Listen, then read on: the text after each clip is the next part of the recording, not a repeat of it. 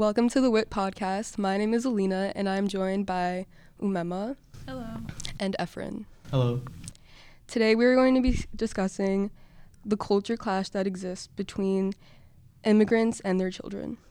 Immigrating can be an isolating and grueling feat, as millions each year depart from their homelands and venture into the unknown. Coming from all corners of the world, these optimists gravitate towards America in the pursuit of a brighter future. The children of these dreamers are often confronted with unique traditions that seem incompatible with American social standards. Is it possible to strike a balance between competing ideologies, or should one strive to strip himself of cultural distinctiveness and integrate completely into American culture? To start off, Umema, I know you have Pakistani origin. Tell me some of the traditions that you find to be incompatible with American society. I wouldn't say incompatible, but there's definitely, it's harder to balance the two. So in Pakistani culture, women and girls in general are supposed to be, stay at home, supposed to take care of the house and clean and cook, and with American society, it's more women have independence. So as a high school student, it's hard to balance the two, expectations where it's I have to complete my work and excel in school, but I also have to learn how to take care of the house and, my family for the future.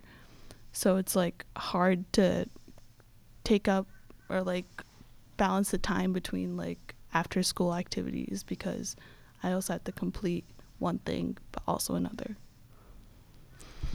And Efrain, I know you're from Mexico. Have you found that any of your traditions are incompatible with American society? Well, for me at least, and I speak to a lot of Mexicans myself, the difference between American culture and Mexican culture isn't really that different. It's the way you interpret it. In Mexico, everybody speaks Spanish, and we're all able to communicate easily and talk to each other easily. It's a more friendlier conversation, and not just that, family itself is a big factor over in Mexico. You treat your neighbors like they're your family. The difference here in the United States is that for an immigrant, the language is a huge barrier, and I came coming in with zero English, and being able to speak to people and being able to try and be friendly to our neighbors, treat them like family, is completely different and much harder than it is in Mexico. I feel that. I feel at home I speak Urdu, but in school and other places outside the house I speak English, and it's hard to balance them. I know myself, I'm not fluent in Urdu, even though my parents speak it, and when they speak to me in Urdu I reply to them in English, and it's just kind of a little bit concerning, because when you have kids you want to pass down your language to them, but if you don't know how to speak it fluently, how are you supposed to pass it down to them? Yeah. So it's you're trying to preserve your culture, but it's kind of hard too.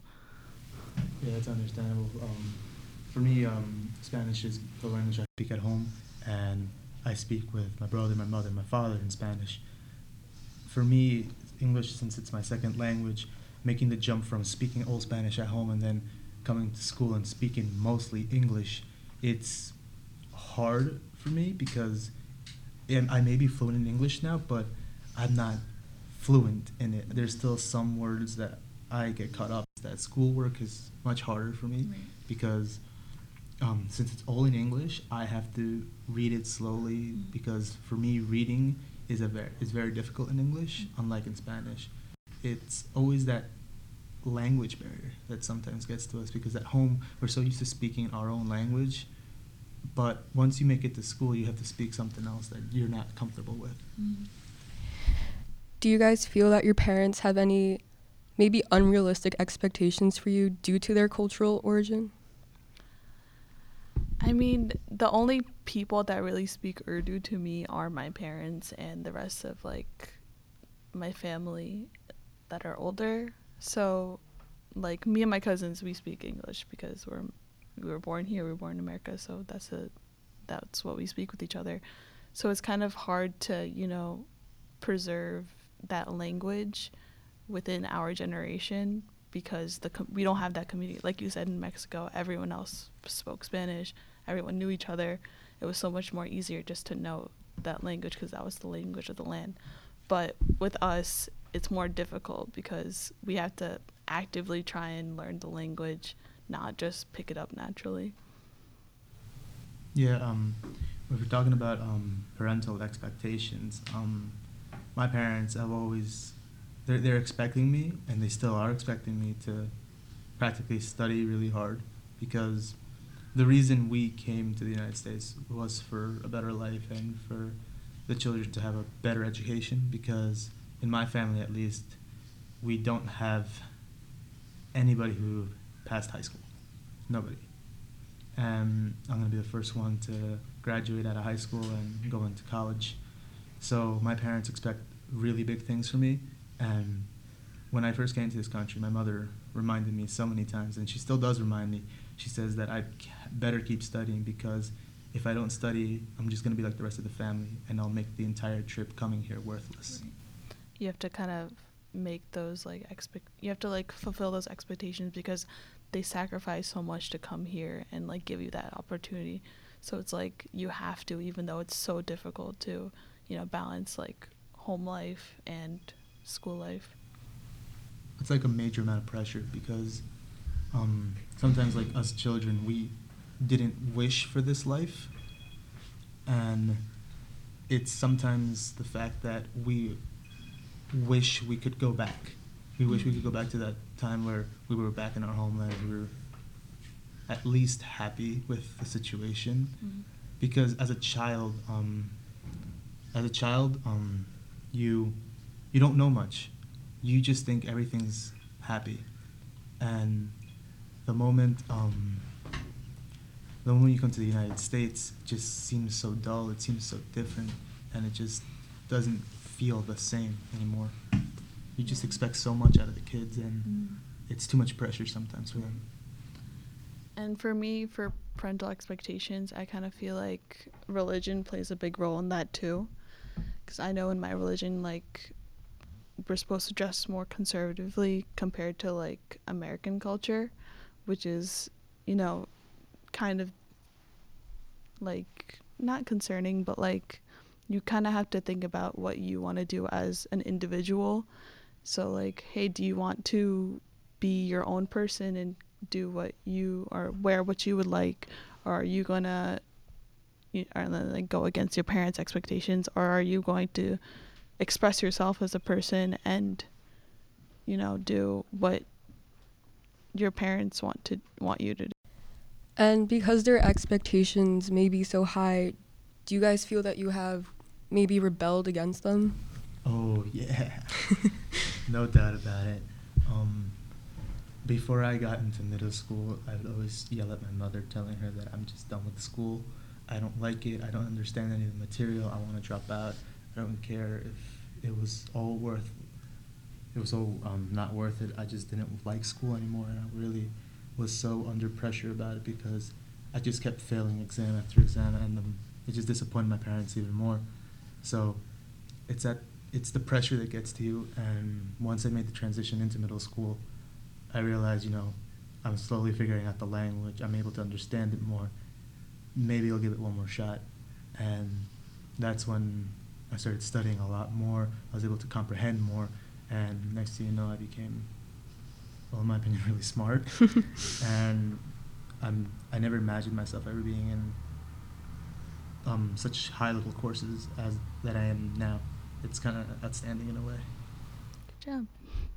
I definitely relate to that, but at a lesser, experience, because I have an older sister, so she kind of went through that whole thing for me already. So she's in college right now. She's studying biomedical engineering. So my parents basically are okay, we're set. We have a kid who's doing something in medicine.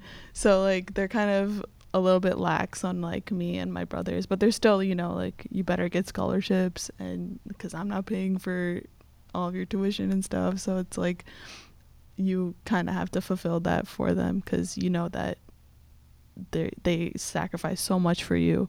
It's kind of like not making it worth it if you don't like fulfill those expectations. Yeah, I'm the older one in the family, so all the pressure's on Right. on me right now. So like my brother gets it easy, and I always tell him like, you got it easy, man. Do you know the amount of pressure mom and dad use me to come home with like a scholarship or like free tuition? Yeah, it's not even that, like other like things like hanging out with friends. Like I know like my sister wasn't allowed to go to the school play even though it was for like extra credit, and my sister was like, you're allowed to go to the school play, like you know how big that is? And I'm just like, it's just like a school play, like it's nothing big. Do you think that's more of a gender thing?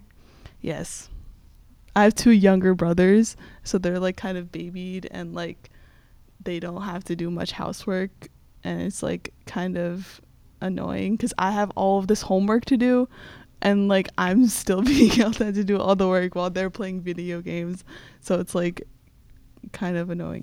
Yeah, I feel the same way.